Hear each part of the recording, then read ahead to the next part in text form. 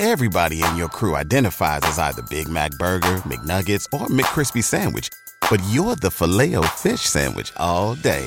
That crispy fish, that savory tartar sauce, that melty cheese, that pillowy bun. Yeah, you get it. Every time. And if you love the Filet-O-Fish, right now you can catch two of the classics you love for just $6. Limited time only. Price and participation may vary. Cannot be combined with any other offer. Single item at regular price. Ba-da-ba-ba-ba. Hey guys, M.l. here. So I don't endorse a lot of products for beauty. I do a lot of fashion, a lot of jewelry because I can try it on, no worries. But with makeup, it's a lot harder. So I found this wonderful product or brand called Pharmacy. It's all natural, vegan approved. Everything comes from Farm Life. Everything you see on my face today, eyeshadow, mascara, lipsticks, all from the Pharmacy brand. And this is so important for me because my skin is horrible at not tolerating different types of makeup. This is a brand I can actually wear for 18 hours, not touch up anything, and have zero reaction to it. My skin is that sensitive that I have a reaction to everything, and I don't with this. So if you're like me, hey, try it out. It's on Pharmacy. And if you're watching this or listening to it, the actual link is in the comment section. Thank you.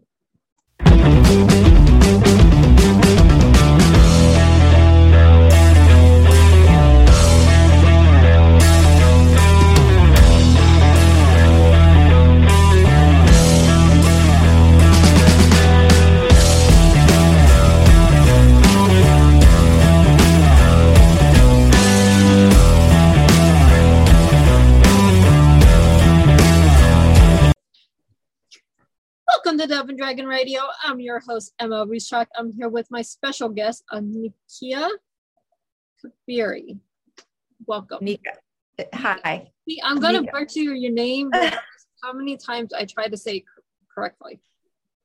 I am the one person that butchers names regardless. You're not the only one. It happens all the time. I'm one of the Starbucks names, but yeah. Yeah. So you are a consulting business. What actually do you do? You have a lot of things on your site. I'm like, okay, it's information overload. I'm going to have you explain it. Yeah. So I basically do decision science. That's what I tell people that I do. And however it applies, I basically do it. On the business side, my consultancy is really just all about helping businesses make better decisions. And I do this through getting the right information for them, doing the right research, but also looking into behavioral economics literature or research and sociology to understand how people make purchasing decisions, how consumers buy stuff. So more businesses can sell more stuff, basically. And then I also have a website called yournextdecision.com, and it's just a content site. And that's where I offer advice or tips on how to make better decisions to just everyday people. And those are my two big things. That's where I kind of put my heart mostly. So helping people is what we do. If we don't help people, we don't feel fulfilled. This is why we offer services for people. But consulting, doing it this way, you have the business side. So if you just look at the business. And as a business owner, this is broken down for me, so I don't have to do all the thinking. So this is why I go to people like you. I don't want to think, but I need to know as a business owner where people are spending money, how they're making decisions, how to market my products. And this is what you're telling them how to do it. Yeah, pretty much. And for every category or every type of business. So a lot of my clients are in tech, but they do different things in tech. Mm-hmm. They are a smart oven. They are a fitness tracker. They might be a Wi-Fi mesh system. So whatever they are, their consumers are going to look for specific things and think in specific ways about what to buy, because they're evaluating different things when you're when you're looking at different products, you're thinking and evaluating about different things. But also humans are people. Like it sounds kind of obvious. We're going to do what we do as humans, pretty much across the board. There's some general principles that are true, whatever you're buying or whatever you're trying to decide. And so those kind of things can cross across all different categories and industries. But yeah. Pretty much human is a human. Human is a human. If you go to this makes me feel good, a human's going to buy it. More or less. That is the basic principle. Make it pretty, people will buy it. If it doesn't look pretty, it doesn't make them feel good, they don't want it. Yeah, that's a really great point too, because a lot of times businesses think that consumers are weighing pros and cons rationally, but a lot of purchase decisions aren't rational at all. It's a lot about feeling and gut. And yeah, we like to pretend we're rational when we buy stuff. Not all the time, not usually. No, my daughter will be the one that goes to your product labels. What do you have in the product? What brand is this? How much does it cost? And she's very analytical like this, but she's also autistic. So I don't expect. There you go. Yeah. The normal person will not look at a product label for, just to see what product's in it. Right. Or they will, but then if it feels good in another way, they'll ignore the product label. Yeah. So, I have 2 pairs of sneakers here. One is by brand A that everyone knows. One is probably brand B that's no one knows, a store brand. Right. They both feel the same. One's cheaper than the other. What am I going to do? I'm going to do what makes sense for my money. Right. And a lot of the work that I do is really about trying to understand how different people make different decisions. So some people are more price sensitive because they don't have, they don't make as much money. And so their considerations are going to be different than people who are not really sensitive to price, or families, like parents, make very different purchase decisions than single people. Age has a lot to do with it. So a lot of what I do is just looking at how these different variables impact decisions, but keeping in mind that we are all using some bias, we're all using some emotion, we're all impulsive in some way, no matter what our age or our income bracket. No, we all have those impulses. Ooh, look, it's shiny, it's pretty, I gotta have it. Yeah, it happens. It happens to me every day. I mean, you put me in a jewelry store, it's shiny, it's pretty, I want it. You put me in a tire store, I'm gonna go, okay. Right, what do I do? Yeah. But that's how people make decisions. It's going to depend on your demographics, and people don't understand demographics is more than just one part. There is age, income, how you're brought up. It goes to tons of different mindsets in one little demographic. Yeah. And these days politics could even play a role. There are a lot of things that are going on that, determine what we buy and what we don't buy. And a lot of what I try to help my clients do is to turn the tire and make the tire shiny and pretty. How do you make something that's boring exciting so that people will want to buy it? Right. Yeah. How do you take a screwdriver that's, a screwdriver is a screwdriver is a screwdriver. How do you make this one stand out from this one over here? Oh, so important. That's a really great point, because that's something a lot of businesses don't think about, is how different you really have to be, like how unique you have to be, because in order for someone to first choose you, you have to be noticeable. And if you are like every other screwdriver, or I think bottled water is this way, like if you're just like every other bottled water, then why do you stand out? Like, why would anybody want you? And that's where branding comes in. Like, how do you brand yourself? What's your story? What's your identity? What's your brand personality? I think a lot of people buy water is water, arguably, but some people buy Dasani because it's got some sort of special feeling to it, whereas other people will just go for the cheaper brand. The branding is pretty important. Right. You have to look at branding. You have to do marketing. You have to, nowadays with social media, get your social media influencers involved. Yep. Because a good social media marketer can sell bottled water to anyone for anything, or sell ice to an Eskimo. Totally. And that's where influencers really matter, because influencers become a voice of the brand. If you get the right influencer to stand for your brand, then you're really kind of buying the influencer's vouch, or you're like kind of buying the influencer more than you are buying the product. So if you pick the right influencer that matches with your brand personality and they have the right audience, then it can all really work together well. But also with this, you have to be very careful, because you don't want someone that's not authentic, right, being the voice of your brand. Authenticity is such an interesting topic, because I think more and more, because of social media, people, especially younger people, are kind of aware, they're cluing in to what's not authentic, and they don't really like it. They don't want to be sold to, they don't want fake. So absolutely right. Like the more genuine it seems, the more authentic it is. It's a completely different age of marketing these days. It is. I mean, as a social media marketer, I will try a product. If I cannot try that product and know I can stand behind it, I will not endorse it. That's me. Now, I don't care how much you're paying me, but I'm not going to endorse a product I can't stand behind it. Can I ask you a question about that? Yes. Is it for ethical reasons, or do you feel like you just can't pull it off? I cannot pull off something that I cannot stand behind. It would feel like a lie to me.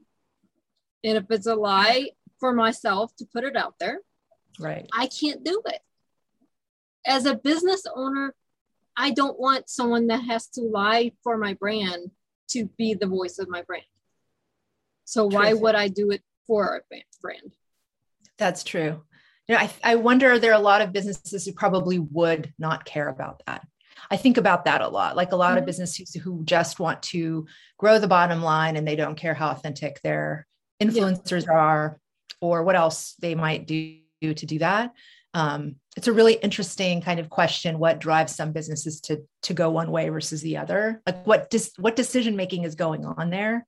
And I suspect it's a lot of bandwagoning, if you get to the bigger companies, everyone knows the company, so they don't care if the influencer is authentic, or if they have to pay them buku money to pretend to be authentic. Right. They don't care. It's getting the name, that the biggest star you can think of, to endorse the product. Right. At that point, it's just, here's money. We're going to make it back anyways. But when you have a smaller business, totally, you can't think like that. Money provides options. It really does. That's really, I think, the benefit of money, whether you're a business or a person. It just buys you options, and it makes things easier because you have more choices. You can do more things. Yeah. We say money doesn't matter, but technically it does. It does. It totally does. And your decision-making changes with the more money you have. Very true. But if you have all the money in the world and you still think with the small business mindset with your money, then you make more rational decisions.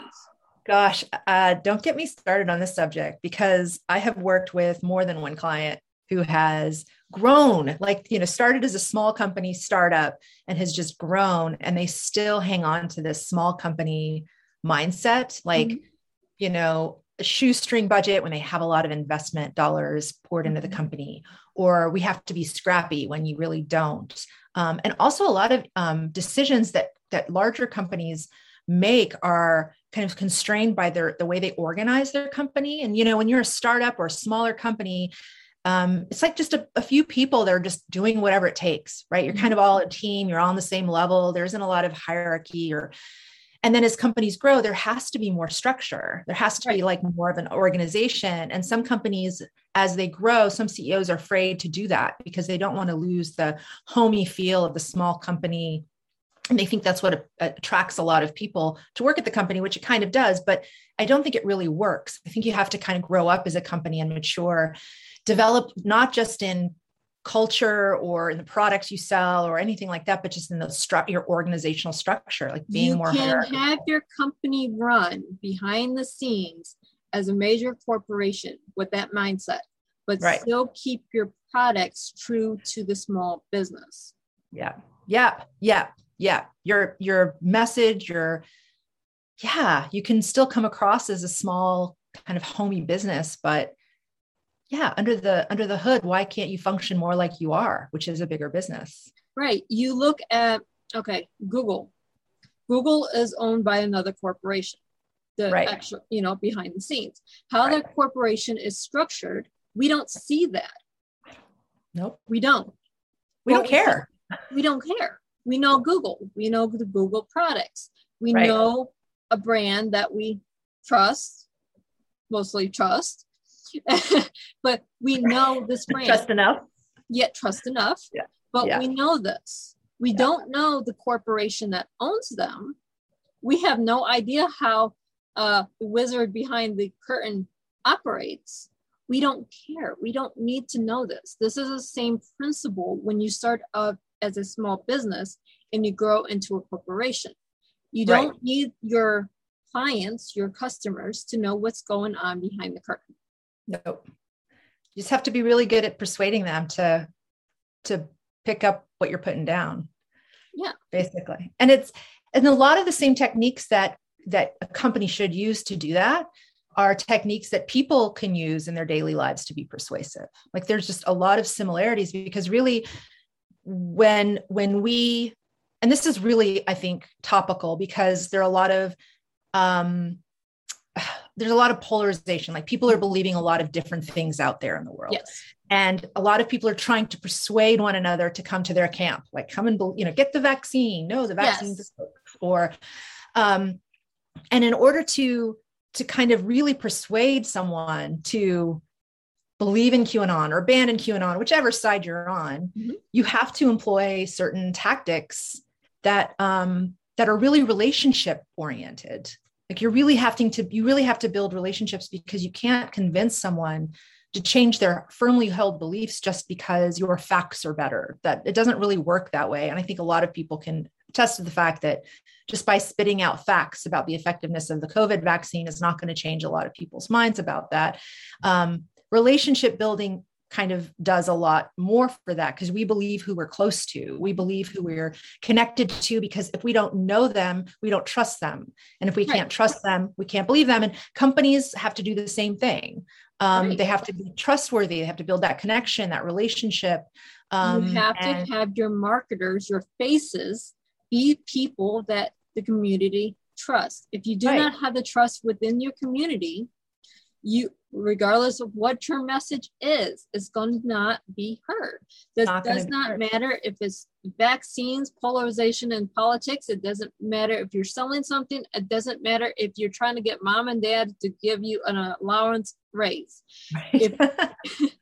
Seriously, my daughter has used friends to try to get her a raise in her allowance. But wow. This is my daughter. She's very good. but you raised her. You raised her well. You raised her to be smart. That's probably what did. It's not. Yeah. I'm not going to argue my case for me. I'm going to have my friend over here argue my case. Sometimes it works. Sometimes it doesn't. It depends on what the cause is. Mm-hmm. So yeah, you have to. You can't use. It's not a one size fits all way of going about it. You kind of have to read the situation. Yes. But relationship building is such an important part of persuasion. And I recently put a guide on my website on trying to, I call it trying to change a misinformed mind, like trying to convince someone who believes in misinformation, however you want to define that I'm leaving up to the reader, how to persuade them. And the crux of my argument is definitely that, like, you have to start with that connection, that human connection, because if you don't, yeah. How many of our politicians would be politicians today if they didn't have a connection within their community? Right. Or if they can't, you have to have the charisma to build a connection, even though you're a stranger to people, to have that kind of, and celebrities do this too. Like some celebrities, we just feel like we know. Yeah. Like we just feel like we know them because they have a way of coming across as being very accessible and personable. And politicians that do that, pretty effective too. Strangers to us, but we feel like they're not. If you can pull that off, that's pretty effective. And those are the ones that you go to because those are the ones we look up to. Yes. Because they can pull that off. Exactly. We trust them. Yes. It's all building trust within your community. Your community doesn't have to be the neighborhood you grew up in. It could be your state, city, state, whatever. Right. But it's building that sense of community. If you can't build a sense of community for your product, for your, trying to get a fundraiser up the street for your church or whatever you're doing, you cannot pulling something off. You have to go back to basics. Totally. It is. It's all social, human, like the basics of human thinking, the basics of human interaction. It's the same things that we've been doing as people for how many years we've been around. Right. We're still employing those same things to know what to believe, who to trust, what choices to make, everything from what to buy to who to vote for to, whether to get a vaccine, whatever it is. It's all coming back to who do we know, who do we trust, where are we getting our information? Do we trust it? And sometimes if we know someone, trust someone, the dangerous part is that they can say anything and we might believe it too. Like, there's a really funny comedy skit. I think Tom Segura is the comedian who has this bit, but he talks about how his dad just told him one day that, I think it was Tom Selleck, some celebrity was gay. And Tom Segura, the comedian, is like, well, I just believed it because it was my dad. And for years, I believed it because it was my dad and I didn't really question it. And it turns out it was totally wrong. And all these years I was going around telling everyone that the celebrity was not who he was. And all you have to do sometimes is fact check it. But if you really trust someone, you can just go with whatever. And then you have to kind of double check your fact checkers. Yeah. How many times are fact checkers actually politically or polarized, to give you the misinformation? So it comes across as they're giving you the right information when it's actually wrong. We see this, especially in business. Just because a fact checker says one thing, you cannot always trust it. You still have to go to 3 or 4 or 5 different fact checkers to check your facts. Yep. That's why I read 4 or 5 different newspapers or news accounts of the same story. Mm-hmm. You can't just trust what you hear on the radio or what you see on TV or what you read in one news source. If I'm talking politics, you have to go to, and I did this with history with my daughter growing up, you have to go to 5 different sources. Yeah. Not just CNN and Fox. You have to go to actually outside the country to fact check your in-country news. I think that's a really smart idea to go to foreign news. Absolutely. I did this when I was doing history because I'm big on history with my daughter. When we did Revolutionary War. Okay, that's history. That's what passed. But I went to the British side, the American side, and the Native American side from both sides. Now, that's a 360 view right there. Now there's a 360. Now you have your facts in order. I applied this strategy to business. Right. So one wonders, I wonder this all the time. I'm going to ask you, why don't more businesses do that?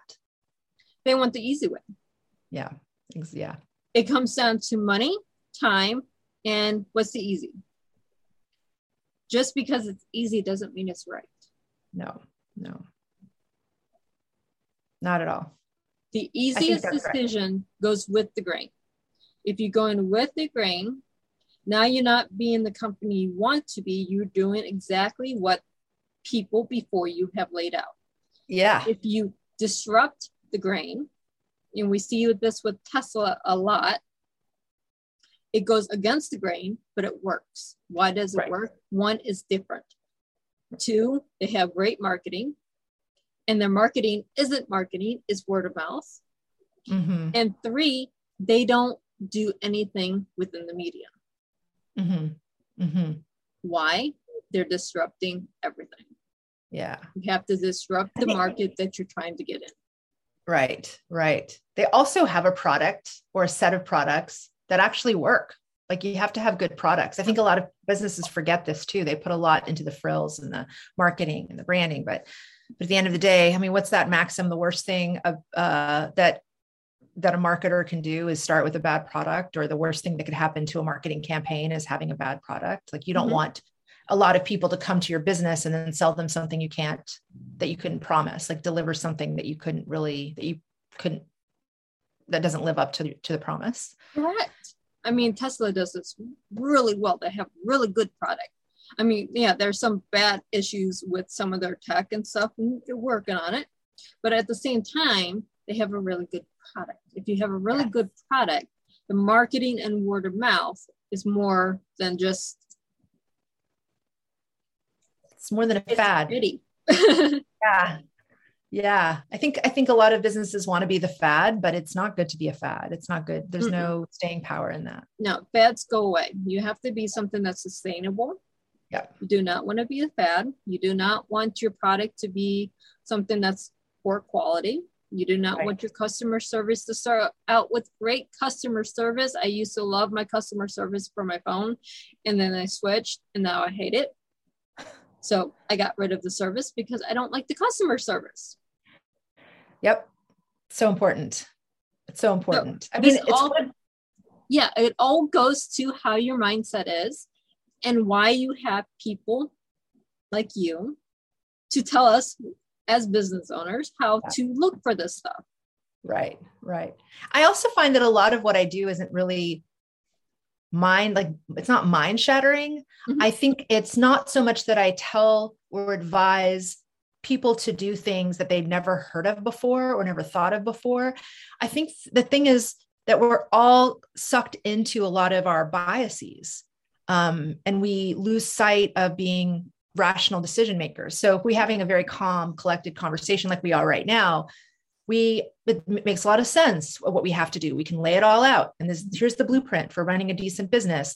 But when you're in the stress of it and in the moment of making those decisions, even the smartest, most well-intentioned, rational people start to, follow the bandwagon, employ confirmation bias, where they only look at data that supports what they already believe, as opposed to like making decisions based on the right data.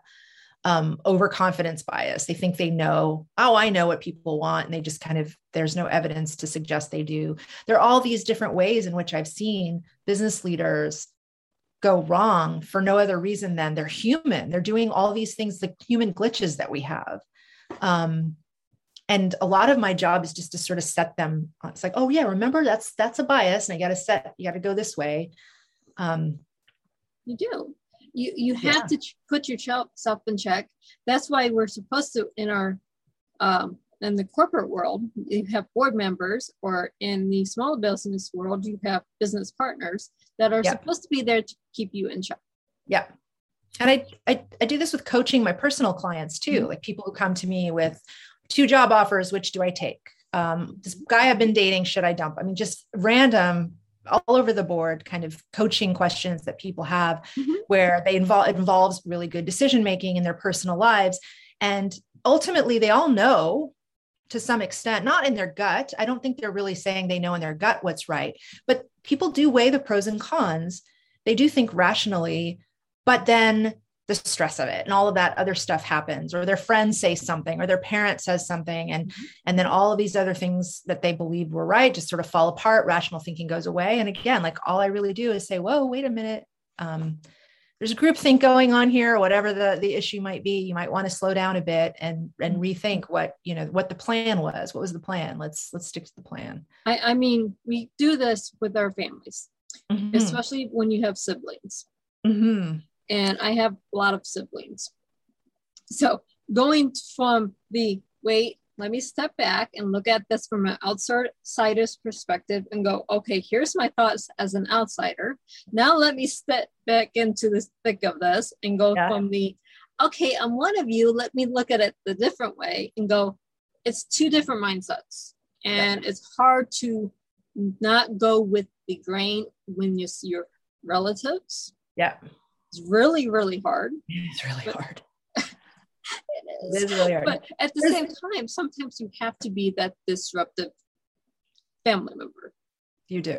I mean, there's actual research on this. Academics have done research on the impact there's one research study I read about college kids choosing their majors, and many of them are influenced by their parents regarding which major to choose. And those kids are much less happy in their college experience.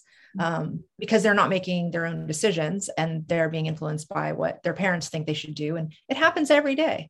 Every day. Best decision I ever made was to stop listening to my family. Yes. That is the best decision. That's when I started being happy. So am I allowed to ask a personal question? Yes. About that? What was the moment? Like, what was the moment where you were like, okay, I can't do this anymore. I got to do it my own way. Was it a breaking point moment, or was it just kind of a lot of things? Oh, no, it was a breaking point moment. I was in a marriage. My family was saying the one thing. I was getting, my spouse was saying something. Neither part was making me happy. So I said, okay, I'm going to do this my way. And I walked away from everything. Oh, wow. Were you scared? Yes. I think that's what keeps people from making the right decision a lot of times, is the fear. If you're not afraid of what you're doing, you're dreaming too small. Mm-hmm. And I think it was Elon Musk that said that. Yeah. If your dreams don't scare you, you're dreaming's too small. I think that's a full quote. That's true. That's true. It's a fear of the unknown that keeps us back. I think we can handle the unknown a lot better than we think we can, most of us. Exactly. If you go back to my radio show 3 years ago, 4 years ago, it was just radio. It was very quiet, very timid. Now you see me today on video, and I'm always on video, and I'm very vocal about everything, regardless of what the guest has to say. I'm vocal on their product. And it makes for great conversation. It does. Works. If I'm quiet and not engaging in my guests, how am I running my business? Well, I'm not. Yeah. If I can't engage one person, how can I engage 100? Yep. As a business owner, that's the mindset you need. That's true. That's true. But we are almost out of time. So where can our listeners and our viewers find you? Yes. So you can go to my website. It's yournextdecision.com. I have advice column on there. I have some guides to help you make decisions, and you can learn about me there too. Awesome. It's yournextdecision.com. Awesome. And so great having you on the show today. Oh, it's great to be here. I love talking with you. Thank you so much. And for all of our viewers and our listeners, happy listening. Everybody in your crew identifies as either Big Mac Burger, McNuggets, or McCrispy Sandwich. But you're the Filet-O-Fish Sandwich all day. That crispy fish, that savory tartar sauce, that melty cheese, that pillowy bun. Yeah, you get it. Every time. And if you love the Filet-O-Fish, right now you can catch two of the classics you love for just $6. Limited time only. Price and participation may vary. Cannot be combined with any other offer. Single item at regular price. Ba-da-ba-ba-ba.